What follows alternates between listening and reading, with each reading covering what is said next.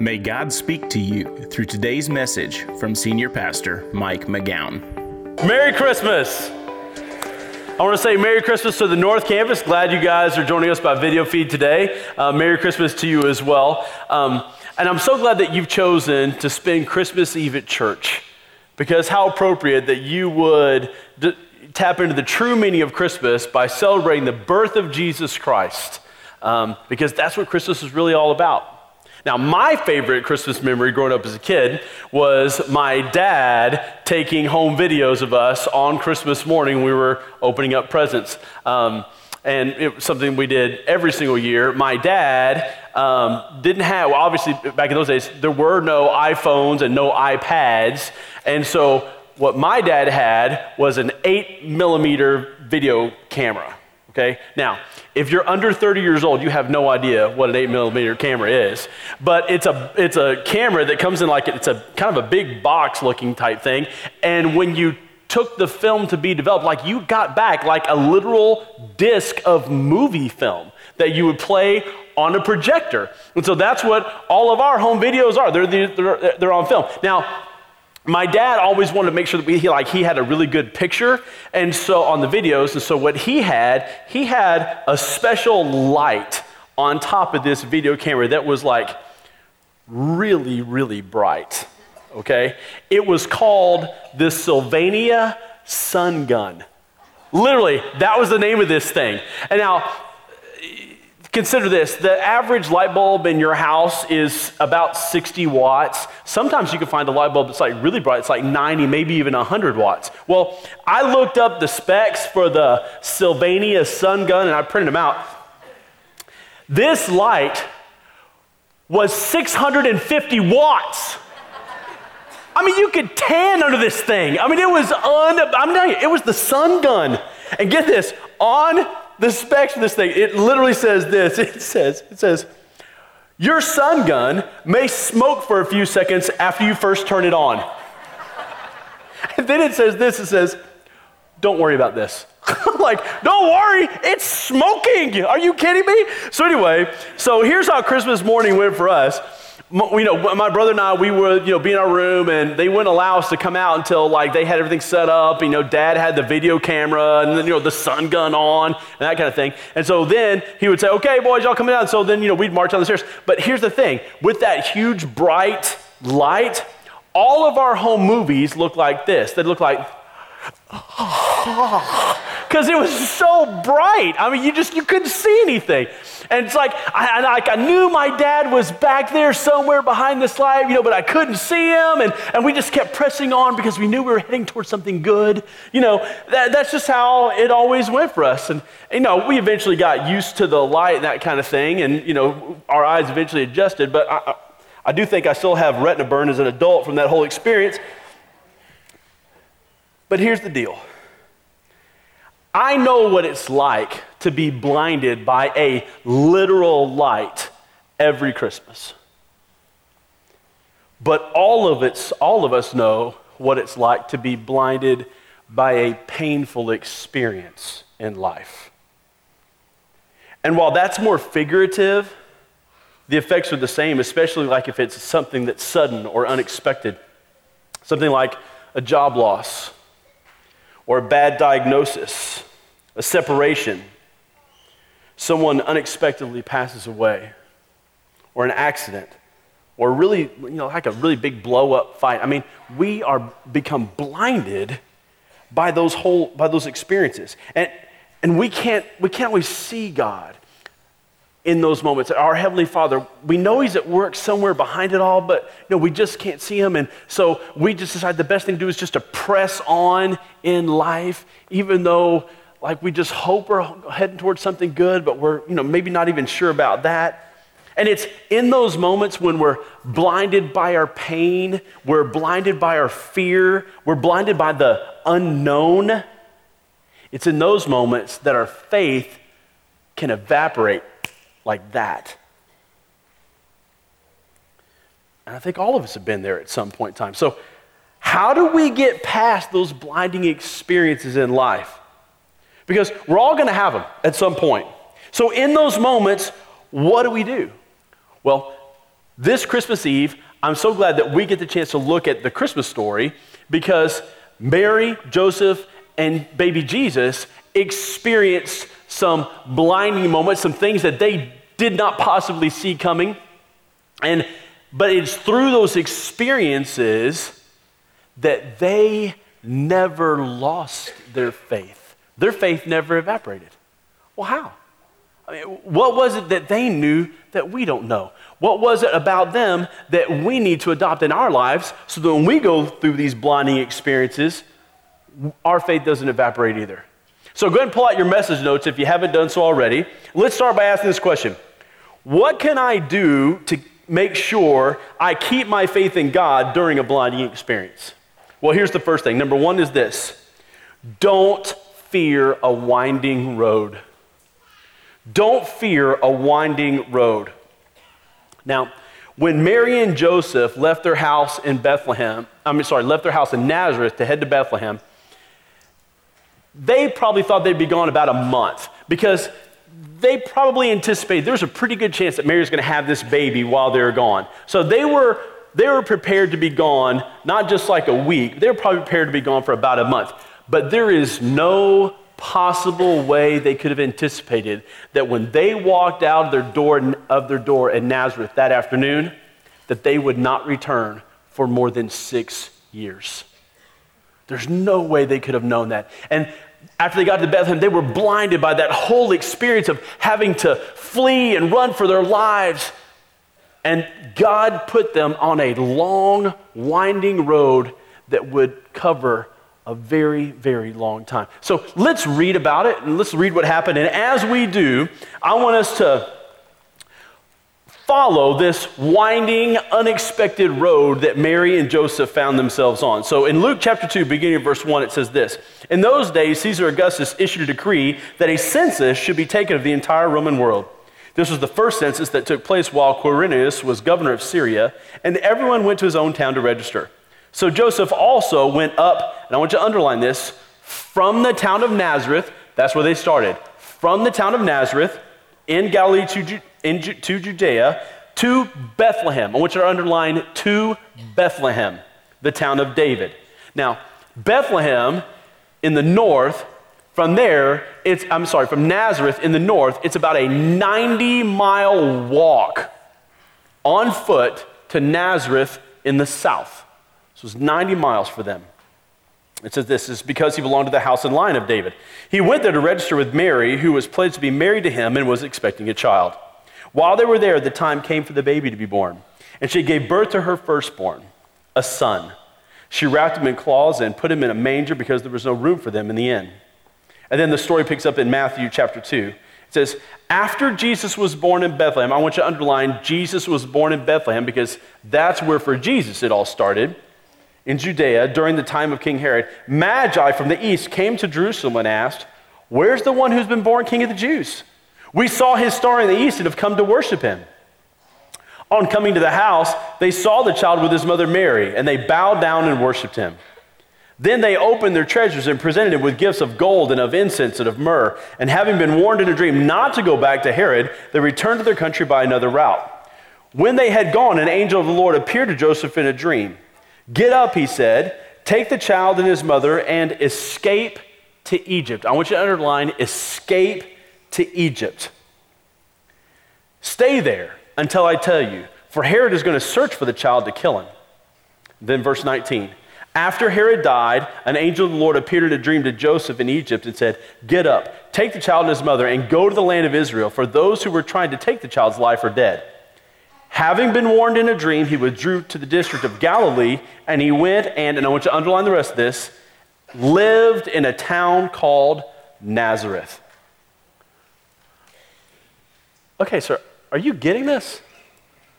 Okay, they started out in Nazareth, and then they ended up in Nazareth. Okay, I want you to look at this on a map. Let's put this up here. They started out in Nazareth in the north, and they went from Nazareth to Bethlehem, Bethlehem to Egypt, and then Egypt back to Nazareth. This is This journey took them more than 6 years and covered over 700 miles, only to end up back where they started. Because look, here's the thing. Because families in those days were like really, really close, what they would do is family members, they would just move down the street from where they had started from. So when Mary and Joseph came back, they probably moved either down the street from his parents, or they added on a couple of rooms to his parents' house and just lived there. So at the farthest, they lived down the street from where they started. But they had to go through this long, winding, unexpected road in life to get there. And I wonder if Joseph ever thought, God, we're pretty much back to where we started. So why did we have to go on this long, winding road to get there? And as far as we know, God never answers this question for Joseph. God never explains himself. And by the way, have you figured out that God rarely explains himself to anyone? You know, he rarely explains himself to you or to me, and the truth is, he doesn't really owe us an explanation for anything that he does. And I'm sure that Mary and Joseph felt blinded by having to suddenly flee to go to Egypt, to go to this foreign land with no family, no support, no carpentry shop, and a new baby. That had to be a very difficult experience, but that was the road that God had them on. But God accomplished an awful lot on their long, winding road. There, a divine pregnancy to a woman who was a virgin, the birth of the Son of God, the visit of 3 wise men from the east, the giving of incredibly expensive gifts to this baby, shepherds who showed up at the request of an army of angels that appeared in the sky, Joseph being warned in a dream to flee for their lives, and then that same angel appearing to him 6 years later, telling him to go back and settle in the town where he came from. I'm telling you, all of that stuff happened on this long, winding road. And so you know what? When the Lord puts you on a winding road in life, don't fear it. When something happens that's totally unexpected and you're blinded and you're hurt by the whole experience, don't fear. Because God is at work. He's behind it all. You might not be able to see him at work, but he's there. And he's asking you to trust him. And some of you, you've just completed a long, winding journey. Some of you are on that long, winding journey now. Some of you have yet to be on one of those. But to all of us, God would say this. He would say, don't fear a long, winding road. Because there are some things that I want to accomplish on that road, and I want to use you to do it. There are some people that I want to use you to affect on that winding road. There are some things that I want to do in you that I can best accomplish while you are on that road. So please, just trust me. And in the end, God might even bring you back to a place that's pretty familiar, to a place that seems like it's much the same as the place that you left way back in the beginning. And you might think, God, I went through all of that just to come back to the same place. But while the place might be the same, you won't be the same. And that's the point. Because God has you on a road for a reason. So if you're on that road, or when you're on that road, trust him. Just like Mary and Joseph did. Okay, there's a second key lesson for when we encounter a blinding experience, and that's this. Number 2, believe a good future awaits. I need to just believe that a good future awaits. Now, you want to talk about some guys who had a blinding experience in life, look no farther than the good shepherds, okay? Because these guys, they were tending their flocks at night while Jesus was born, and all of a sudden an angel appears in the sky, and the light is so bright that it literally scares them to death. And then all of a sudden, whoosh, like the whole sky is filled literally with an army of these angels. And they're just blinded by the whole experience. Let's read about it. It's in Luke chapter 2, beginning in verse 8. It says, "And there were shepherds living out in the fields nearby, keeping watch over their flocks at night. An angel of the Lord appeared to them, and the glory of the Lord shone around them, and they were terrified. But the angel said to them, 'Do not be afraid. I bring you,'" I don't want you to underline what he says here, "'good news of great joy that will be for all the people.'" Good news of great joy that will be for all the people. "Today in the town of David, a Savior has been born to you. He is Christ the Lord. This will be a sign to you. You will find a baby wrapped in cloths and lying in a manger." Suddenly a great company of the heavenly host appeared with the angel, praising God and saying, "Glory to God in the highest, and on earth peace to men on whom his favor rests." See, even though these shepherds were blinded by the experience, there was a good future ahead for them. For them, it was to go and see Jesus, who had been born in a manger in Bethlehem. Now, their road wasn't nearly as long and winding as it was for Mary and Joseph, but they probably had to search for more than one stable before they found one that had a baby in it. But they eventually did. And when they found that right one, they also found the Christ child. See, they believed in something, that something good awaited, and they searched until they found it, until they found him. And when you are blinded by experiences in life that you didn't see coming, look, you just have to believe that a good future awaits. Because it does.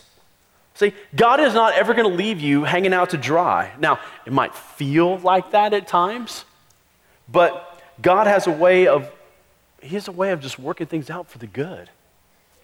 I'm not saying, that if you believe in God, that this good future that awaits means that you're going to have more money or a bigger car or a bigger house or anything materialistic like that. In fact, anyone who tells you that is lying. It's just simply not true. But God does say in the Bible that he has good plans in store for those who follow him.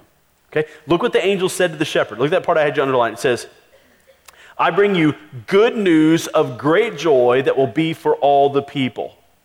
So what's the good news the angel's talking about? It's the good news that Jesus is born. Look, that's why we celebrate Christmas. That's why on today, Christmas Eve, literally hundreds and hundreds of millions of people all over the world are going to gather in churches singing the praises of this baby who was born on Christmas Eve so many thousands of years ago, because the birth of Jesus is what started the process for the sins of every man, woman, and child that has ever been born and that ever will be born, so that their sins could be forgiven. That's why we celebrate Jesus. That's why his birth is so incredibly significant. Because when Jesus was born, he was born with one destiny in mind, so that he could eventually provide a way for your sins to be forgiven so that you could go to heaven when you die. See, it's not as if you just live a good life and you have more good deeds than your bad deeds, and your good deeds cancel out all the bad ones, and so if you have some good ones left over, then you're going to get in. That's not how it works. The Bible never says that at all. What the Bible does say is that if you or I have even one sin in our lives, we cannot get to heaven on our own. And God knew that. That's why he sent his son, Jesus Christ, to be born. So that Jesus could live a perfect life. So he didn't need anybody to forgive him of his sins because he didn't have any. And so when he died, that means that his death could pay the price for your sins and for my sins. But we have to ask him to forgive us and receive that forgiveness. Now, the expectation is that from that point forward, that you would live your life for Christ, to follow Christ. And that makes sense, doesn't it? I mean, if if Jesus is going to forgive you for everything that you've ever done and ever will do, and he's going to let you go to heaven when you die, then is it really too much for him to ask for you to live your life for him while you live here on this earth? Well, of course not. That's what being a Christ follower is all about. It's following Jesus with your life because of what he's done for you. And that starts by asking him to forgive you of everything you've ever done wrong. Have you ever done that? Have you ever asked Jesus to forgive you for everything that you've ever done wrong in your entire life? If not, there's a sample prayer at the bottom of your message notes on the back. I want everybody to look at that prayer right now. Everybody look at it. And I want you to ask yourself, have you ever prayed this prayer at any time in your life before? I'm going to read it, and as I read it, I want you to think about if you've ever prayed it before. And if you haven't, then I'm going to give you a chance to pray this prayer when we get to the end. So here's the prayer. It goes like this. Dear Jesus, thank you for loving me even when I've ignored you and gone my own way.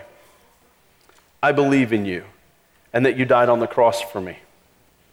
Please forgive me for all my sins. I commit to change my ways and follow you right now. Thank you for making me a new person inside. Help me grow in my faith and trust in you. Amen. Now look, here's the thing. If you've never prayed that prayer before and you're ready to ask Jesus Christ to forgive you for everything you've ever done and you're ready to follow him, then I want you to pray that prayer when we get to the end of the message today. And for those of you that choose to become Christ followers today, that good future that awaits you is heaven when you die. And for some of you, the reason that you have had a blinding experience, the reason you've been on a long, winding road is because God knew that's what it would take to get you to this point where you would choose to become a Christ follower. And so if that's you, look, I'm not saying that God caused bad things to happen, but God can use those things, and he regularly does, for good purposes in our life. And if God has brought you to this place tonight through a long, winding, difficult, or painful experience so that you could choose to become a Christ follower, then in the end you'll look back and say, that was a good thing. And if you're already a Christ follower, if that's you, then God has a good future waiting for you here on this earth. Now, I can't give you the details of what that means because I don't know, because there's so many of us with different things going on in our lives. So it can mean a million different things. But I can promise you this, that God has good plans for you in your life. He has a good future waiting for you, and his plan is to bring you good, not harm, for all of your life. That doesn't mean that you'll never experience challenge or difficulty, but it means that God would never abandon you, ever. And remember, even when you are blinded by a difficult experience, remember, God is behind it all. He's working and moving, even if you can't see him. And he's asking you just to trust him and continue to move forward and press on because good things await. That was true for Mary and Joseph. That was true for me as a kid on Christmas morning with the lights. And it's true for you in your life. If you'll just trust him and press on. So I want you to find your connection card. Let's take some next steps together.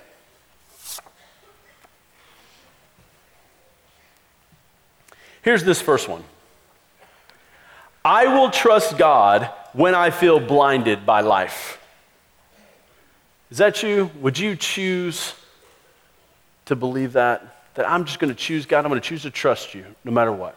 Next. I will look back at some of my winding road experiences to look for God's hand in changing my life. One of the best things that you could do is to look back at your life at some of the more challenging, difficult things you've experienced. If you look back, you'll see that God was at work that whole time, even when you didn't know he was there. That will be one of the best things you could do because that will bolster your faith. Number 3, I commit to start coming to church regularly in 2015. Maybe that's one thing God's telling you to do. Not to come to church just, Easter and Christmas. But you know what? I need to come to church regularly and make this a regular part of my life. And there's a lot of great things happening here at Parkway Fellowship. Maybe as you drove in earlier this evening, you saw all the construction that we're doing behind the church. We're actually paving a bigger parking lot. Let's put the map up here. I can show you what we're doing.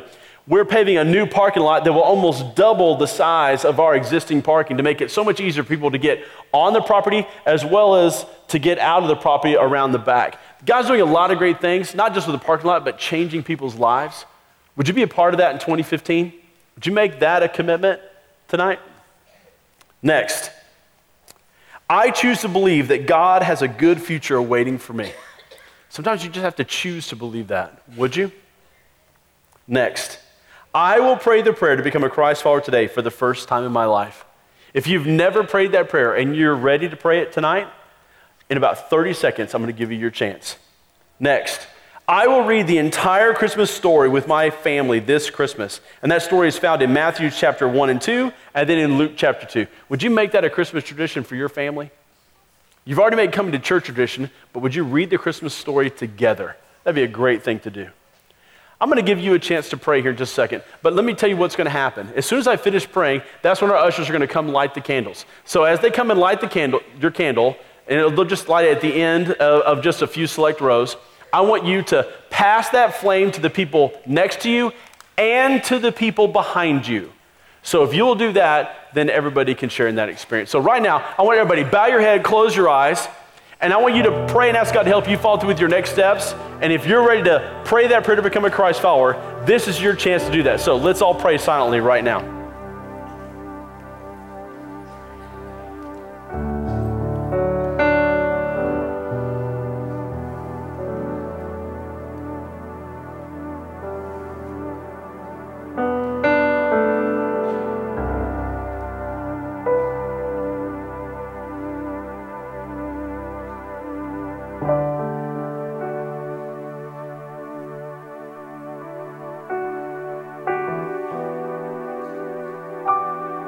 Father, I want to say thank you. Thank you, God, that you always have a purpose and a plan for every winding road, every blinding experience, and that you always have good things in store at the end. And so I pray for everybody that has become a Christ follower tonight, Lord, that you would help them to grow and deepen in their faith in you. And for those that are already Christ followers, Lord, I ask that you would help us to trust you every step of the way, just like Mary and Joseph did. No matter where that road might take us, you're the one always leading us by the hand. And so we trust you. And we want to especially thank you for Jesus Christ, because as he was born on Christmas Eve, more than 2,000 years ago, he started the process where we would find forgiveness and find eternal life. And so we thank you for that, Lord. And it is in his name that we celebrate and ask all of these things. Amen. Thank you for taking the time to listen to this message. For more information about Parkway Fellowship, find us online at parkwayfellowship.com or facebook.com/Parkway Fellowship. You can also download our mobile app for access to the most recent messages, video content, and much more. It is available both in the Apple App Store and Android's Google Play.